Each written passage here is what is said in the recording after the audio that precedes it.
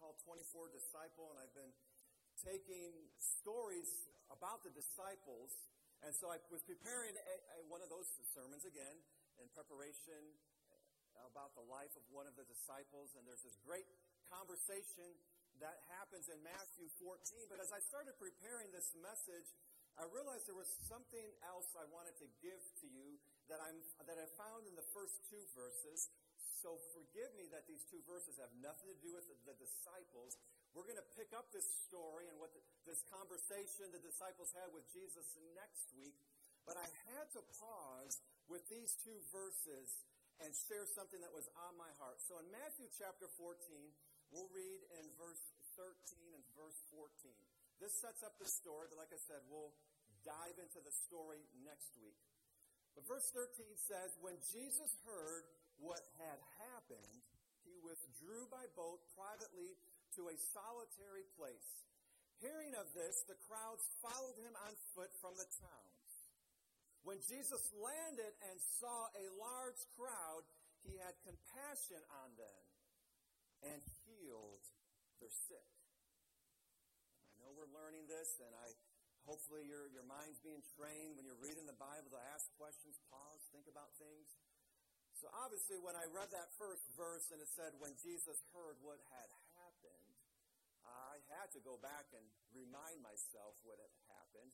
Because I was just picking these stories of the disciples, and I was picking that story, and I'm like, oh, well, let me see what happened. And what happened was very difficult. What took place is something that you wouldn't wish, and I pray you would never wish on your worst enemy. What happened to Jesus is he heard the tragic news of his cousin being brutally killed. What happened was that there was a birthday celebration for King Herod. He was in charge of all the Israelites in that area, and he was celebrating his life, and so he invited friends, and they were having a good time.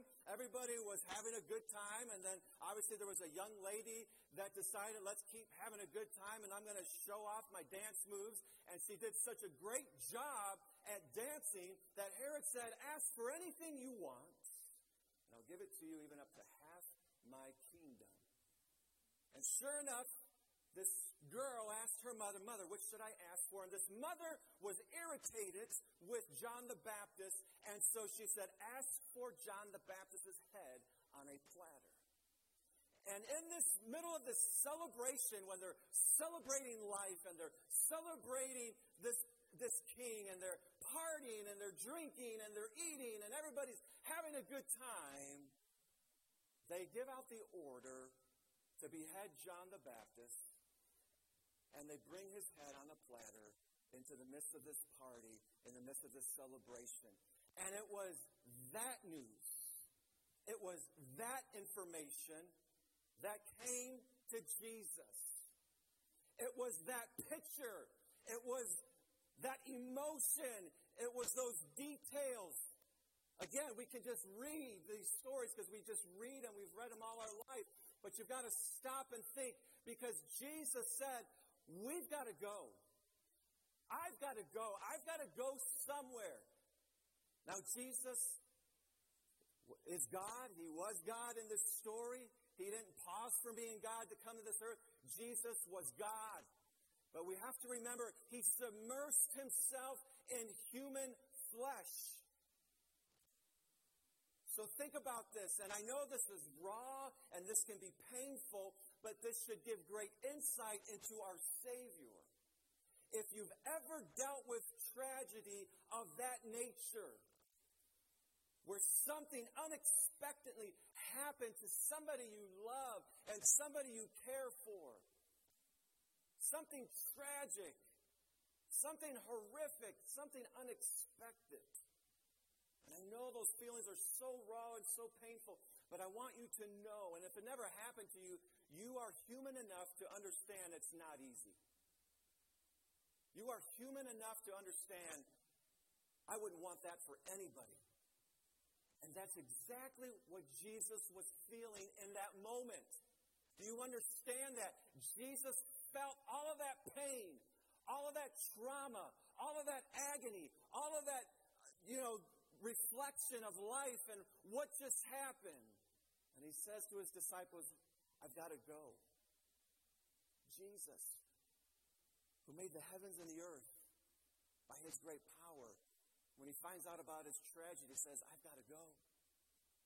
Jesus, who healed people, who calmed the storms, who calmed the waves. Jesus, who we're going to read about feeding the 5,000, who defeated Satan himself. This Jesus says, I've got to go. If you've ever had pain in your life, if you've ever had trauma in your life, I want you to know Jesus knows the pain. He knows it. So why would you go to anybody else but Jesus? Jesus, he knows it all. He's been through it all. Everything you have faced, he has faced it. Jesus loves you and he cares for you and he wants you to come to him. So if Jesus needs to withdraw from the difficulties of life, do you think you need to? Do you think I need to? Yes. The answer is yes. We need to. There's times in our life we need to withdraw. And let me bring it down a couple of notches now, because it shouldn't just be a tragedy in life that causes us to withdraw to spend time with God. Sometimes it's just a bad day. Sometimes it's just a negative conversation that you've had with somebody. Sometimes there's just things in life. It's sickness. Life isn't going your way. The tax bill comes in. You name it. Your boss gives you another assignment. There could just be so many things in life that drain us. And I need to encourage you. You need to learn to withdraw. Now, before I get too far into this message, let me just clarify what I mean by withdrawing. My main point of us withdrawing is to go into God's presence. I've already shared with you, Jesus has been through every pain that you've ever felt emotionally, physically, and intellectually, spiritually. He has felt it. He knows. He knows how to respond to you. He knows what you need to hear. He knows how to love you. He knows how to care for you. And the withdrawing that we need to learn is into God's presence. And this is a message I know I'm never going to get away from. And I'm going to continue to speak it into your life. And that's the message I've been sharing from the very beginning. You need the daily habit of reading God's Word and praying. That is how you withdraw from life. Now, I'll pause for a moment and say, yes, I am a firm believer in vacations. I'm a firm believer in going for a hike. I'm a firm believer in going fishing. I was going to say I'm a firm believer in manicures and pedicures, but you're going to think, well, does he get those? Well, to answer your question, I did one time before I was married. And I had a sister-in-law that did that, and she did my cuticles. My wife used to do my cuticles. She no longer does my cuticles, so they are what they are. I believe in pedicures and manicures. And yes, I believe in all of those things. And I hope you allow yourself, if you're that type of person that never takes a break from work, stop it. Take a break from work. Go have fun. But the greatest fun you can have, the most enjoyable time you will ever have, guaranteed, bar none, is in God's presence. Because what God does is He blesses you so that you are walking in blessings and so that your fun is fun. Now, in a couple of weeks, we're going to be in Orlando, Florida, because that's where our general counsel is at. And yes, I am going to take opportunity to take Alexandra to Disney World. Now, this is what I know when I walk into a park like Disney World. They call it the happiest place on the planet, but you walk around long enough, you begin to think, is this really? This doesn't look too happy. My wife is like, I don't know about this because we've never really gone in August in humidity where it's blazing hot and you're in line. We've always gone in October, this last year, because my parents have a timeshare down there. We went in January and it was wonderful. She's like, I'm not getting excited. Can I tell you, you can plan out the funnest vacation, but if you're not spending time with God, you're going to come back from your vacation empty. It's like protein, and I know I better be careful here. But, sometimes I want to eat protein so that I can enjoy the sugar. Because when I got the protein, the sugar just sometimes just feels better. But when I just eat sugar, I understand, boy, man, that's just too much sugar. All right, forget that example. Just know that you need God in your life to enjoy life. Do you believe that? Am I talking crazy? Am I saying something that's just, you are nuts? I can't believe I walked into this room. You're telling me only with God I can enjoy life? Yes. I'm telling you that. Do you believe it? Do you live it? Do you walk it? I know you believe me, but now are you living it? Are you spending time every day reading the Word of God and praying? Because when you're doing those things, then I know you believe it. I've shared 1,000 times, instances in my life where I'm like, okay, let's go. We're going to go do something. We'll pray later because I'm on vacation. And that was the old me. Now I know if I'm really going to enjoy time, I need to spend time with God first. Because somehow He gives me patience when it's 90 degrees in humidity and I'm sweating bullets. Somehow with God, I'm still smiling. I'm not getting agitated. I'm not getting angry. I'm not pushing and saying, let's go, come on, the next bride, hurry. And Tara's writing this down right now because she's going to remind me. In August, you said you weren't going to get, pushy to the next ride. Because I always have a plan. Chop, chop, chop, chop. God will always help you to have more fun. You need to know that life is going to hit you. Life is not going to be easy. It's going to drain you. And even if life is going good for you, life was going good for David, King David in the Old Testament. He was victorious. He had an undefeated streak like no other. And yet he prayed. Do you think you need to pray? Are you stronger than David? I know I'm not. I need to pray. I need God's word in my life. Even victory after victory. And because it's in those moments, and it was in one of those moments that David heard God speaking to him through the prophet, and the prophet says, I know you want to do something good, but I don't want you to do it. There's so much in life that we should not be doing, that we should be doing, and God knows it. You think you know, I think I know, but that's when I spend time with God, when I withdraw myself. And He says, Sid, I don't want you to do that. I know that's a good thing. I don't want you to do that good thing right now. This is what I want you to do. Oh, okay, God, thank you. And He helps me, and He guides me, and He directs me. And ultimately, I know this, that God is my source of strength. He is my source of joy. He is my source of peace. He's my peace and my strength. Yesterday, we were with Terry Borders, and we were doing some homes. And this one particular home, this gentleman has kidney failure. He was laying on his bed. He's dying. And there's people outside working. You guys got to come join me. You got to come join me. You got one more opportunity, August 10th. Put it on your calendar. Make it a priority. You want to have joy in your life? Come serve somebody who's in need. Come serve somebody who's on their deathbed. Stop what you're doing and come serve somebody who really needs help. You'll get joy. But I share that to share there was these two guys that were working on this hose spigot. And there was leakage because something wasn't right. And I'm assuming it got fixed. Did it get fixed, Terry? See? Terry, it got fixed. You work with Terry Borders, it gets done. There wasn't a right connection. I don't care how strong you are.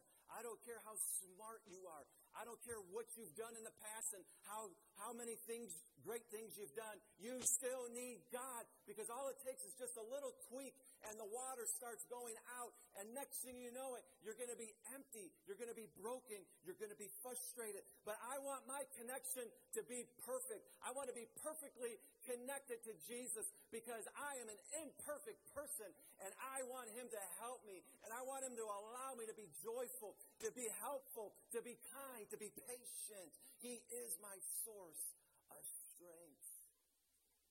And I've learned in life that we don't take time to withdraw. And when we don't do that, that causes problems. That causes issues. We've got to learn to do this. Now, this is kind of the main point of what I wanted to share with you. We need to learn to withdraw and check our gauges. We need to do this. And that's what reading your Bible and praying is all about.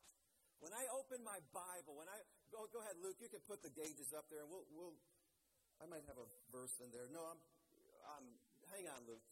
I've got a good verse I'll share just in a moment. But we've got to learn to gauge our life. We need to learn that we've got to take time to look at our gauges. You need to stop and say, how have I been acting? Have you ever done that? Because when I read my Bible and pray, you know what happens? God shines a light, and I start thinking about how I've been acting, how I've been talking. How's your conversations? Are you lifting people up? Or is there somehow you may be bringing people down? You got to ask yourself these questions. What are my emotions?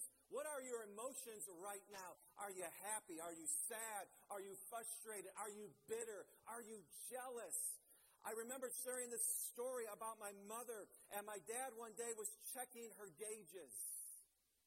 Because during their prayer time, my mother was not praying for her father because my grandfather was a drunk. He was abusive. But my dad was checking my mom's gauges, and he noticed that her forgiveness gauge was low. And he challenged her one day and says, "Why don't you pray for your father?" And she received that, and she began to pray for her father. So that years later, in 2005, I had a relationship with my grandfather. And in that relationship, I prayed the sinner's prayer with him. And I know God forgave him of all of his sins. And he is with my grandmother in heaven. Amen. Thank you, Lord. Thank you, Jesus. Because my dad took time to check the gauges. Are you bitter? Are you jealous? Are you envious? You've got to take time and think about that. 2 Corinthians 13:5 says, "Examine yourselves to see whether you are in the faith. Test yourselves. Do you not realize that Christ Jesus is in you? Unless, of course, you fail the test." God, why did I act like that? Why was I sarcastic? Why did I say what I just said? Was it a lack of faith? Did I say that to that person and I know I was joking with them, but I really meant something by it? I'm constantly checking my mind and my words. Why am I saying that? And I am not perfect. And thank you for being patient with me. And I'm going to be patient with you. But we need to stop sometimes and say, how am I acting? Am I in the faith? And Samson here is one of the prime examples of this. Samson, you know his story. You know his life. Samson was like David. He had an undefeated streak like no other. He had victory after victory, miracle after miracle. The Spirit of God was on Samson, and he was winning the battles for God and his kingdom. He didn't have time to check the gauges. I didn't have time to do that. Go ahead, Luke, put them up there. He didn't have time to say, okay, guys, I'm done taking out 2,000 guys with a donkey's jawbone. I've got to go check the gauges. Hey, guys, I got to take a little bit of break. I just got done carrying city gates. No. Samson said, I don't got time for gauges. I got time for that. I'm going 300 miles per hour. Nobody can catch me. Nobody can stop me.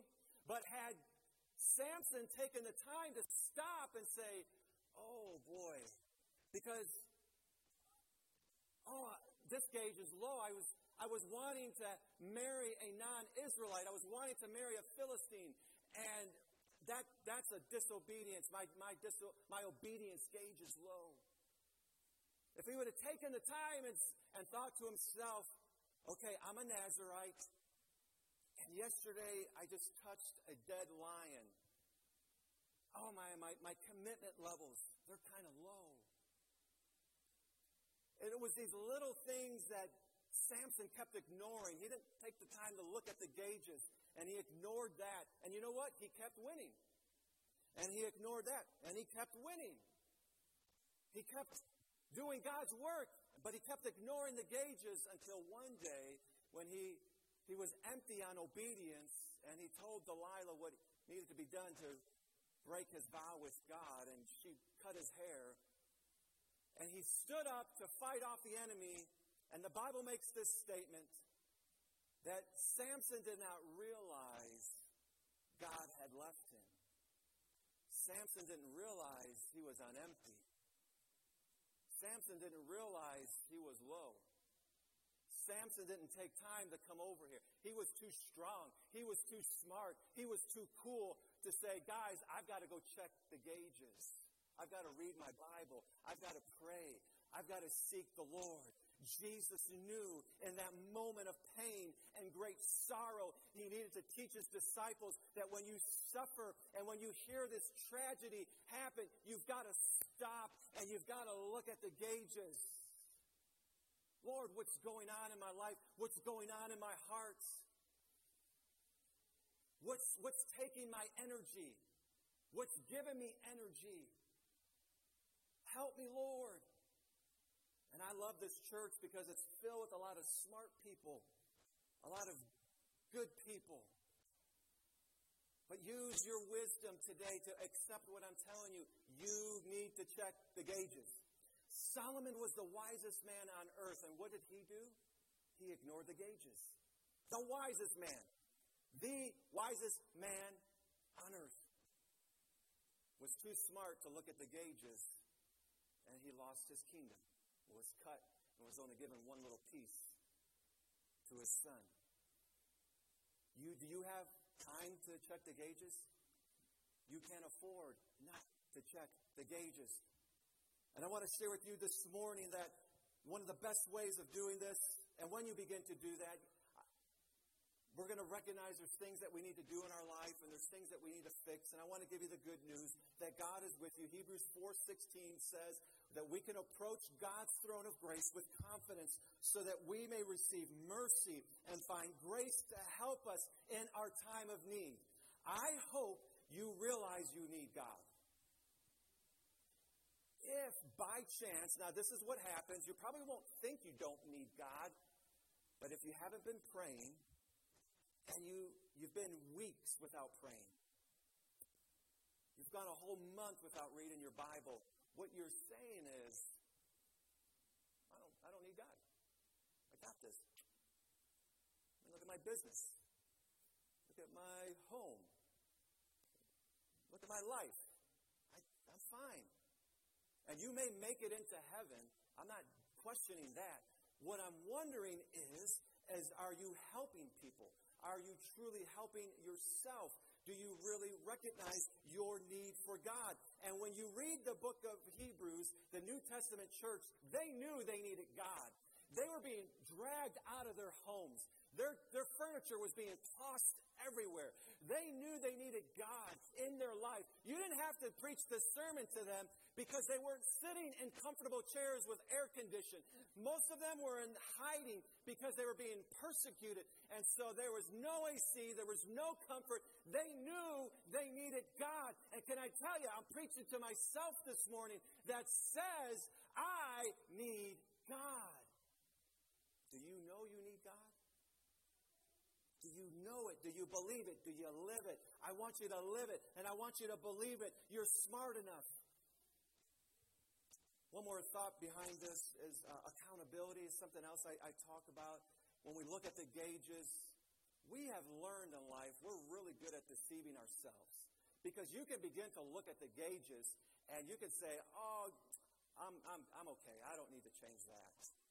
I don't really need to change this. I'm fine over here. No. You need an accountability in your life. And that's why I'm encouraging you this Wednesday to come for prayer. Because during the summer, this is our time as a church, as a whole, to come together, to be accountable with each other. Do you know what I want here? I know some of you are asking, what do you want for your birthday? I can see it in your eyes. My birthday is this Wednesday. Do you know what I want for my birthday? And that was joking, but this is now serious. I want a church that's filled with accountability. Honestly, and I mean that sincerely. There would make me nothing more happier than walking to a church that we're accountable. Every one of us, that we can talk to anybody. We can pray with anybody. You can be different ages, from different situations. You cannot like somebody. I'm still going to talk to you. I'm still going to pray with you because we're accountable to each other. Because once we get accountability with each other, then we can challenge each other. And once we start challenging each other, then we're going to be like that kid with Down syndrome who was overweight, but he started working hard, and then he ran an Ironman triathlon. I can't do that. You can start doing the impossible for God. When we start challenging each other and we start encouraging each other, we can start doing the impossible. You can start seeing changes in our life, and it all begins with accountability in our life. So come on Wednesday. I love Psalm 139, verse 23. The psalmist declares, "Search me, God, and know my heart. Test me and know my anxious thoughts." One of the great byproducts of accountability is understanding your thoughts.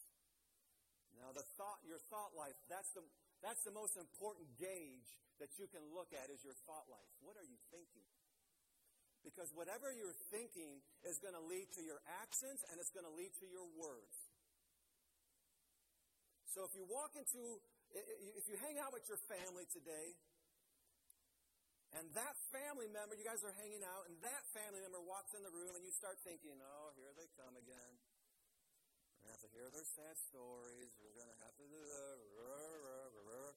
You've already lost the battle thinking that way. Instead, when they walk into the room and you think to yourself, okay, God, would you give me something to encourage them?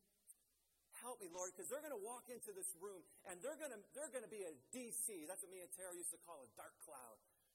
We're giving you our code words away now. Now we can't use that in the church. Oh, Tara, here comes the DC. Hey, how you doing?